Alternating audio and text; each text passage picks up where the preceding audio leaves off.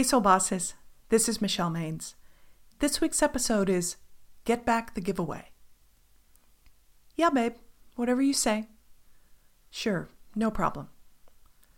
Are these smart answers to staying together, or are they giveaways? Well, it depends. The May series, I'm Open to That, is looking at ways to be flexible and authentic. There are plenty of times to adapt by giving in or letting something go. That's a natural part of the give and take of relationships. But in the desire to help a relationship go forward, are there moments when we give ourselves away? Sometimes we need to stand our ground. Tom's family loved Miranda the minute they met her. Smart but quiet, his family worried that he would have trouble meeting the right girl. Miranda kind of found him. After they worked together on a grad school project, they were inseparable. She seemed like the perfect foil for Tom. He was a great listener, and she had plenty of bubbly conversation. Marriage was the logical next step. Tom's sister Heidi was excited on her flight home for the holidays. It had been over a year since she had seen everyone at Tom and Miranda's wedding. "Mom, does something seem off about Tom?" Heidi asked on their way to do some Christmas shopping. "Off? I don't know what you mean." "I keep trying to talk with him, but Miranda won't let me get a word in edgewise," Heidi shrugged. "It's kind of weird. It's like she makes up his mind for him." "Oh, that. Yes, I've noticed it too."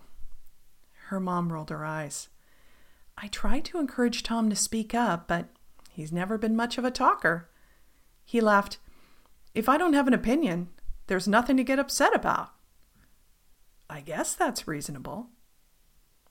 Heidi continued, "After 3 days of Miranda chattering away, I finally got Tom alone and asked if he ever disagreed with her.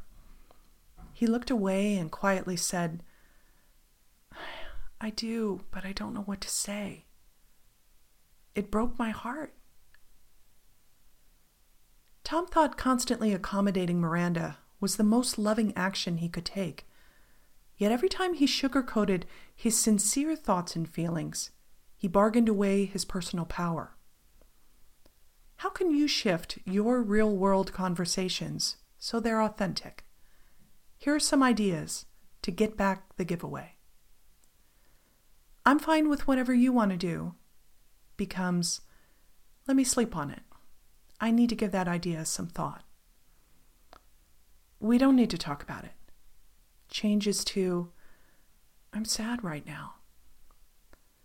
"I never know what to do" is, "I'm not sure about the next step yet."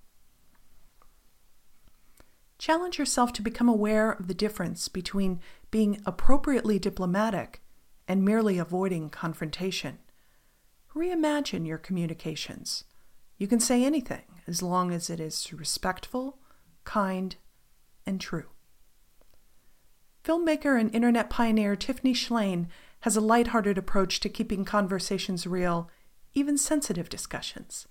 She jokes, "I can contribute best if I come from what my husband and I call opticism. Optimism and cynicism combined." Yes, no, or maybe. Each of them are the right answers this week. I'll see you next week.